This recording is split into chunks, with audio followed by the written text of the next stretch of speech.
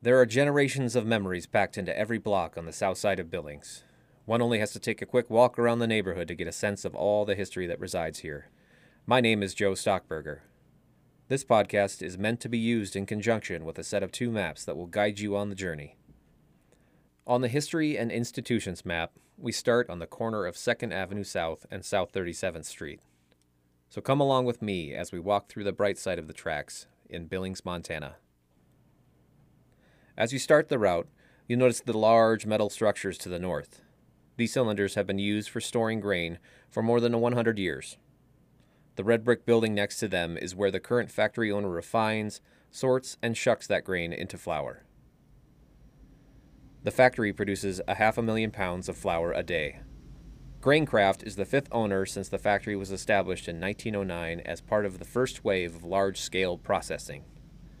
Graincraft plant manager Jeff Shantz says the factory was part of the expansion west as cities like Billings grew and flourished. At the time, all cities had a flour mill. It was all local, right? You bring your flour or your grain to the local mill, they'd make flour for you, you take it home for whatever. So this was kind of that era where they were starting to expand out and be more industrial in terms of selling to a lot of people. He says before the 20th century, people would bring their grain to be processed in small batches. He says the transition is thanks to the invention of a type of grain processor called a roller mill in the 19th century. That's a game changer because you could do a lot more flour milling with, the same amount of people, the same amount of energy. Shantz says the roller mills are still the machine of choice. Past the factory's newer space with offices and coffee cups is 5 floors of a time-tested process. Machinery strips the grains of their bran and germs and sorts them according to type. Shantz says a lot of these machines are from the 1930s, 50s, and 70s. But they built them right. You don't have to worry about it. They work. Tubes draw the grain up from the basement to the 5th floor and then distribute it down to big shaking sifters, which separate the grain according to size. And then those particle sizes go to various other pieces of equipment to get either reduced further, cleaned from bran, or just goes to flour feed. Back on the ground floor, I follow Shantz across a bridge over out-of-use train tracks into another building, where machines package the flour into paper sacks and then fold and seal their tops. The factory also processes whole wheat flour, but Shantz says the company primarily produces high-protein flour. That's forever what holds your dough, makes it strong. Like a bagel is a high-protein flour. It always has been. He says the company gets most of these grains, like spring wheat from eastern Montana, and transports it west via truck. Although this factory is on the train tracks, it no longer uses them for transportation as was done more than 100 years ago when the factory was built. The neighborhood, in many ways, is more car-centric than it was at the turn of the 20th century. At number 2 on your map, it's well worth it to go out of your way and grab a burger at the King's Hat Drive-In to enjoy on the rest of your journey. King's Hat has been a Southside staple for decades and still draws a line of cars at lunch hour. Some of the same Southside residents who grew up eating here still grab their dinner at King's Hat to this day. That includes Violet Kober. Used to come get my ice cream cones from here. She says now her favorite item is the chicken strips. But for my boys, they like the flying burgers. That's what they're known for. Inside, a worker creates the flying burger. He places 2 pieces of sandwich bread into a press and closes them around a patty, cheese, and other burger fixings. It looks like a bready flying saucer. Next to the flying burger press in this trailer is a griddle full of sizzling onions and rows of burgers with bacon and melted yellow cheese. And next to that, a large vat of hot oil turns baskets of tater tots crispy and delicious. The workers wrap the burgers in paper, drop the goods into a bag, and hand them through a window to the customer. A similar process has been happening inside this building for about 70 years. Most of the menu items are the same. Vicki Hodson co-owns King's Hat with her husband Jim. Hodson says they're the 4th family to own the business, which was established in 1949. We bought it 10 years ago. We own property across the street. So we could just kind of watch the business. We got to know the old owners. And when they decided to sell, my husband said it was a great opportunity for us. Hodson says they're the 4th family to own the business, which was established in 1949. There were several locations, but this was the one that they called the King's Hat starting in the 1970s. The third owner changed the name. It was actually a Big Boy restaurant when it first opened. Everyone helps out. Hodson tonight is in charge of cutting the potatoes into wedges using a large machine. She avoids performing this noisy task whenever a worker at the mic takes customers' orders. Large onion ring, large dark pepper, and a large lemonade. Boom. Okay, we'll see you up at the window. Thank you. Hodson says during the summer, KingSat is busy all day, every day. It's a lot of work, a lot of hours, but it's a lot of fun too. Hodson is one of the business owners who makes the Southside a living and breathing community. We'd like to introduce you to another local community member who holds some of the institutional knowledge of the Southside history.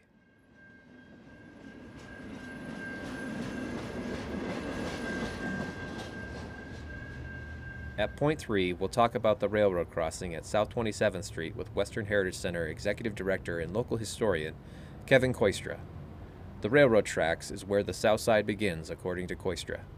It's very difficult to talk about the history of Billings without understanding what I call the tale of two cities. Koistra says Billings was established in 1882 and was directly connected to the railroad. The standard design for the Northern Pacific Railway in the 1870s and into the early 1880s was to put a railroad track through the middle of your downtown. So you had to make a couple decisions right away. What side of the town was going to be like more civic oriented? And once you decide what side of the tracks you're going to put the railroad depot on, you favor that side of the town. North of the tracks is the downtown area with its bars, restaurants, and coffee shops. Koistra says the direction of the wind also exerted a large influence because the summer winds typically move from west to east. That means any noxious smells also move west to east. The downwind area would be the southeast part of town. And so the south side, in some ways, becomes dedicated to the industrial part of our development. You know, oil and gas in the 1920s, the sugar beet industry in 1906, the stockyards, on and on. Industry development and the related need for workers drew ethnic groups. So when the sugar factory needed people to work in the sugar factory and in the fields, the Mexican population was the most inviting population to recruit. Koistra says the sugar beet factory hired Germans from Russia in the early 1900s. Then the 1924 Naturalization Act limited immigration from outside of North America. And so, the South Side grew bit by bit, and with it came a diversity of churches, businesses, and schools. Other cities that sprung up around the railroad in Montana swelled and shrunk while Billings flourished. Today, the railroad carries large manufactured products like coal mined in southeast Montana, along with grain and intermodal freight, which are the large container boxes you'll see on trains today.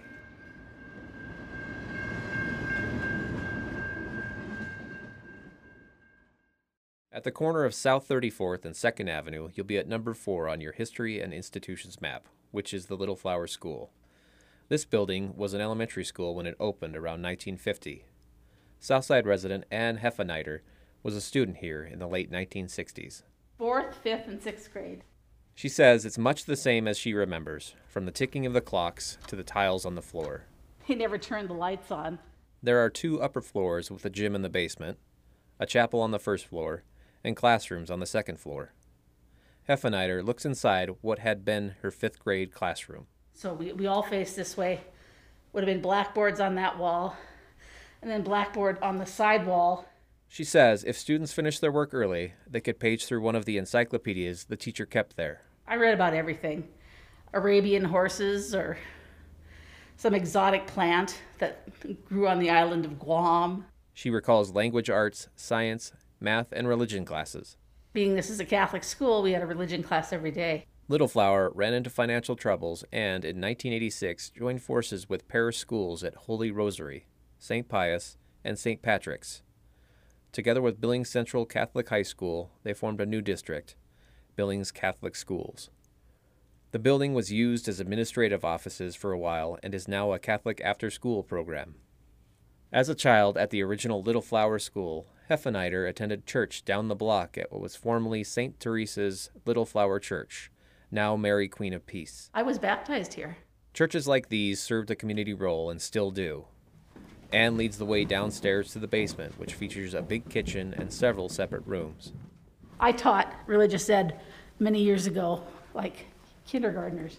The church and education in this neighborhood were highly connected, overlapping with the community and its daily life, not only on Sundays, but every day. On the corner of 2nd Avenue South and South 33rd Street sits Garfield School, named after the 20th President of the United States, James A. Garfield. The version you see today was built over a 28-year period from 1920 to 1948 and encompasses an entire city block on Billings' south side. For 100 years, the school served kindergarten through 8th grade children until School District 2 voted to close the school in 2001. Tara Beth Yoakams was a paraprofessional reading teacher for the Title I program at Garfield School. Title I is federal funds to provide monies for kids who need reading and math interventions. So I taught at Garfield from 1991 until 2001 when they closed it, and then I was transferred to senior high. Tara Beth remembers the details that made Garfield School unique. The building itself was amazing, that all these busts and these frescoes and all these different types of things on the walls. And it had lockers. My mom actually went there as a junior high school person. So that's how old it was. The late 19th and 20th century simple neoclassical revival Garfield School you see today was designed and built in 3 phases, 1920, 1934, and 1948, by local architect Chandler C. Cohagen. What is neoclassicism, you ask? Well, according to the neoclassicism description from the National Register of Historic Places registration form, in its purest form, it is a style principally derived from the architecture of classical Greece. Buildings designed in this style feature broad expanses of plain wall surface, pedimented porticos, and roofs that exhibit relatively unadorned lines, all characteristics found at the Garfield School. Elevations are typically 1 to 2.5 stories, symmetrical, and feature decorative surrounds on doorways including pediments, side lights, and transoms. The red brick building with a daylight basement and terracotta ornamentation at its peak in 1950 served nearly 900 students. To say that the people in the neighborhood were shocked that the school was to be closed would be an apt statement. There was never an option of not having a Garfield school. Never. That was never an option that School District 2 said. On July 19, 1999, the school district trustees approved a resolution that ultimately led to the closure of Garfield School. We can spend a lot of time on the pros and cons of the shuttering of the school, but that's ultimately not the purpose of this Walking Tour podcast. We hope this is a marker of what the school meant to the people of the South Side, how important it was for the residents to have an accessible neighborhood school in which to send their kids to get a quality education in the city, while at the same time fostering community and neighborhood pride. A lot was taken from the residents when it was closed, and many bitter feelings still remain. Yoakams sums it up pretty well. We had, Friendship House. There's so many resources, and that never went away. That was another reason why it was such an honor to work at Garfield, to work there, because so many resources at our fingertips, and people always giving.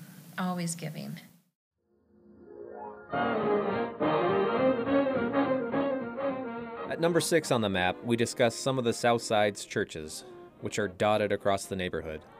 Many of those churches sprung up from the centers of the Hispanic, African American, Chinese, and German communities on the South Side.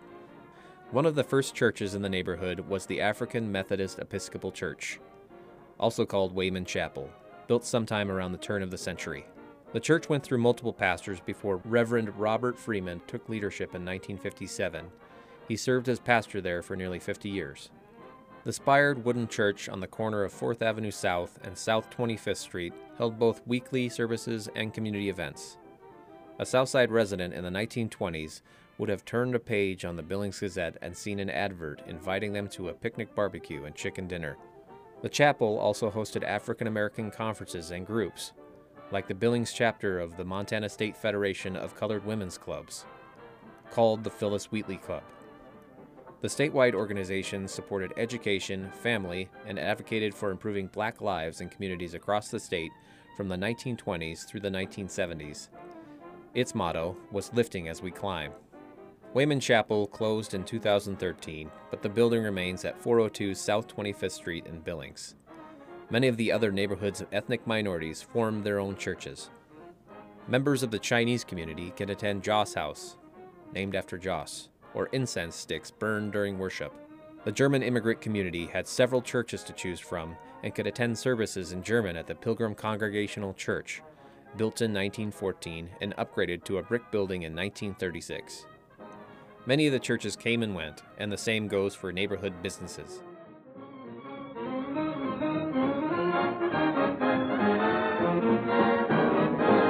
Stop 7 on the map is 307 South 34th Street that some in the neighborhood used to call Mary's Grocery Store, but was more widely known as 34th Street Grocery. One of the residents who remembers the store is Tim Ennis. The one on 34th Street was the 34th Street Grocery. People were real creative in the names. But we always called it Mary's. And it was an older couple that owned it.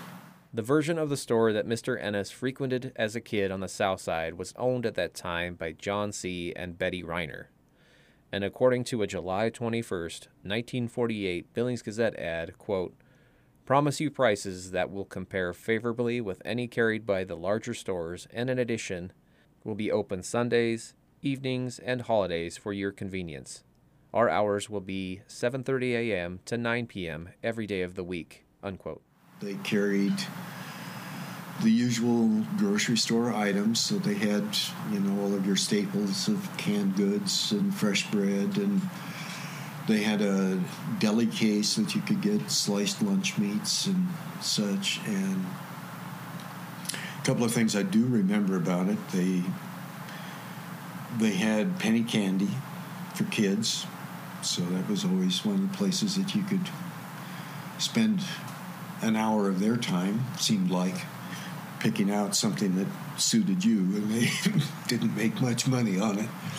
Malted milk balls were 2 for a penny. They had gum and such. But one thing I do remember was that Mary's husband was missing an arm at the shoulder.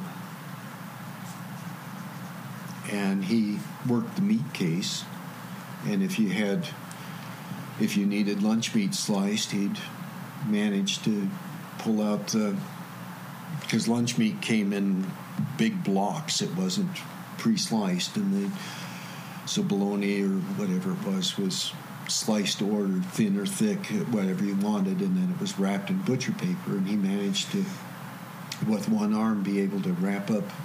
It always fascinated me that how he could manage to do that. Of the 70-plus grocery stores that were in Billings in 1940, 20 of them were on the Billings South Side. These were the mom-and-pop style of stores, not the big box version that are so ubiquitous today. Again, it was for if you just needed something. They didn't shop there constantly because major grocery shopping was probably done at Rainier's. But not unlike a convenience store today for the grocery store, but didn't hesitate to buy lunch meat there or bread for making sandwiches or soup, or if it wasn't a whole lot of groceries needed, that's where I'd get sent to the grocery store to pick that stuff up. Clarence Saunders opened his first Piggly Wiggly on September 6, 1916 in Memphis, Tennessee. His store shifted the model of traditional grocery shopping from handing a list to the shopkeeper and having them collect your groceries to allowing the shoppers to roam the aisles and pick out the groceries for themselves. This is the style that is commonplace across the United States for around 100 years now. But Safeways, when they moved into town, it probably spelled a doom for the corner grocery store. The supermarkets themselves didn't, but it was the big chain movements that promised lower prices that seemed to kill those the entrepreneurship of the corner grocery stores. By that time, I was in high school, I think.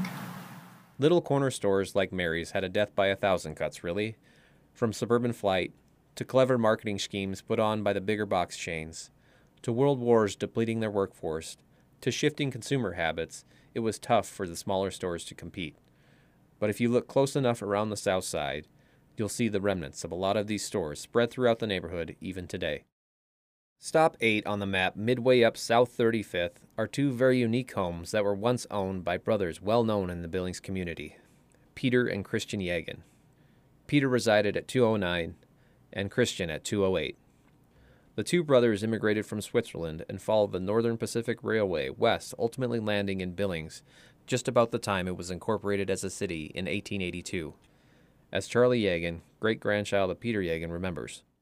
The Yagans were from Klosters. Klosters, Switzerland is where they came from. And my great-grandmother was from Newfoundland, which is right on the Swiss side of Italy, right where now the San Bernardino Tunnel goes through. Okay. That's where she was, at the headwaters of the Rhine. The brothers made a name for themselves, starting out with a mobile bakery. They built an oven, and then at that oven, then they built a building over the oven, and then they baked bread and baked goods and sold it. And they had a regular route that they ran around town. And then, of course, when the railroad came through, which was nearly the same time, they sold a lot to the Gandy dancers and then eventually to the passengers on the Northern Pacific. Okay. And then they went into the general mercantile business, which was at first called Peter Yagan and Company, or P. Yagan and Company, and then it eventually became Yagan Brothers. They set up a mercantile business on Minnesota Avenue, where the Montana Rescue Mission is today. Had an electrical and plumbing business, as well as the first electricity generating plant for the city. The brothers also had a string of banks spread out all over the state, in Butte, Billings, and Gardner.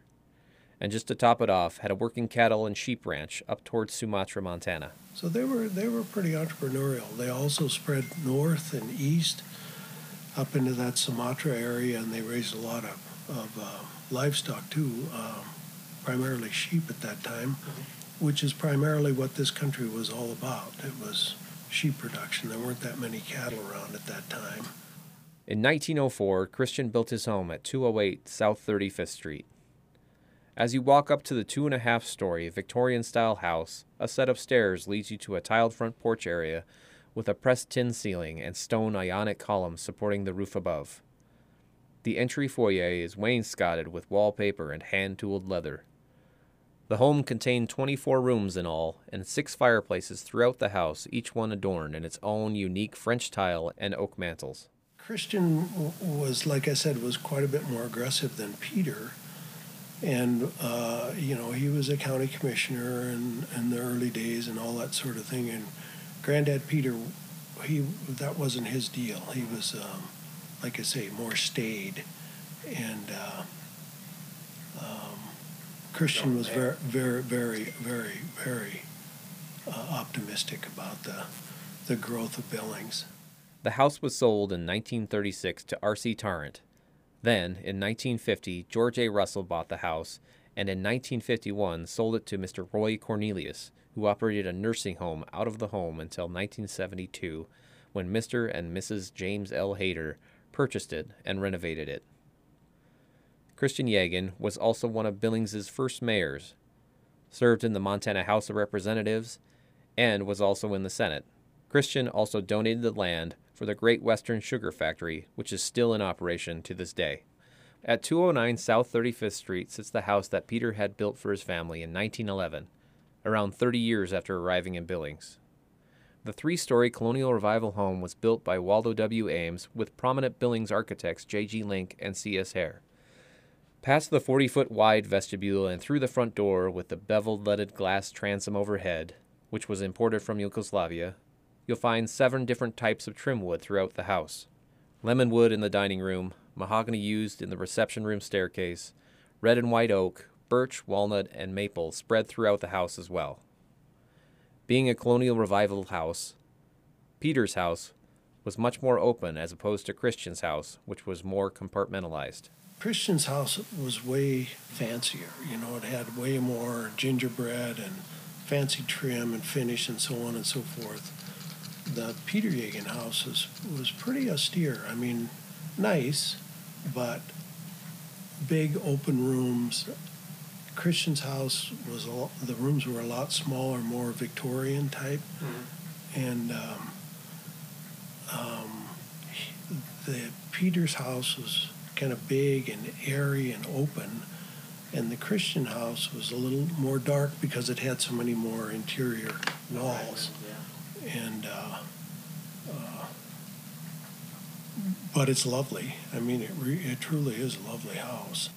The house consisted of a large ballroom in the basement with the laundry and mechanical room being located there as well. Peter Yegan's name is still stamped into the concrete on the front walkway to the house. The house was sold in the late 1930s to the Catholic Church Eastern Diocese and used as a boarding house for the nuns at the Little Flower Church. The diocese sold the house in 2016. Both of these homes are on the National Register of Historic Places.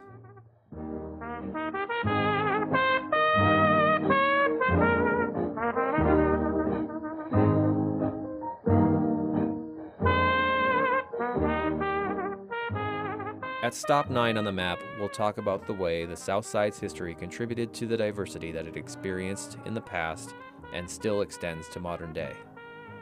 The South Side is celebrated as Billings' most diverse neighborhood. That's partially because the South Side formed around local workers who settled there. Factory work, in addition to jobs at salons, restaurants, hotels, and other South Side businesses, drew a diverse number of residents into the neighborhood. The size of those populations swelled and abated depending on the opportunities and options open to them. Some of the Germans from Russia, who were persecuted and ousted from their home country in the late 19th century, moved to the South Side to work for the sugar beet factory in the early 1900s. Many of those same individuals lost their jobs due to anti-German sentiment during World War I. After that time, the sugar beet factory hired more Mexican employees. The Hispanic workers who traveled for employment at the sugar beet factory formed their own community on the South Side, which came to be known as La Colonia. The South Side saw a growth in the African American community in the first part of the 20th century. A variety of professionals came along with it, from engineers and carpenters to religious leaders. One Billings pioneer was the industrious Walker Browning, who was at different times a cook, a miner, and a barbershop porter. Browning first arrived in Billings to seek his fortune in the early 1880s, a time when the South Side was little more than a campsite. He soon saved enough money to move with his wife and children to Montana and settled down for the long haul. His home on South 26th Street was perhaps one of the first buildings in the area. Riverstone Health rented the building to house medical students for years until one fell through the floor. The structure was determined to be structurally unsound and bulldozed in 2019. But Browning's legacy continues. He became a well-known civic-minded member of the Billings community. He, at different times, served as a juror and a delegate for the Republican primaries. The South Side's African-American community flourished for the first half of the 20th century. However, many people left due to the Depression, drought, and more job opportunities on the West Coast.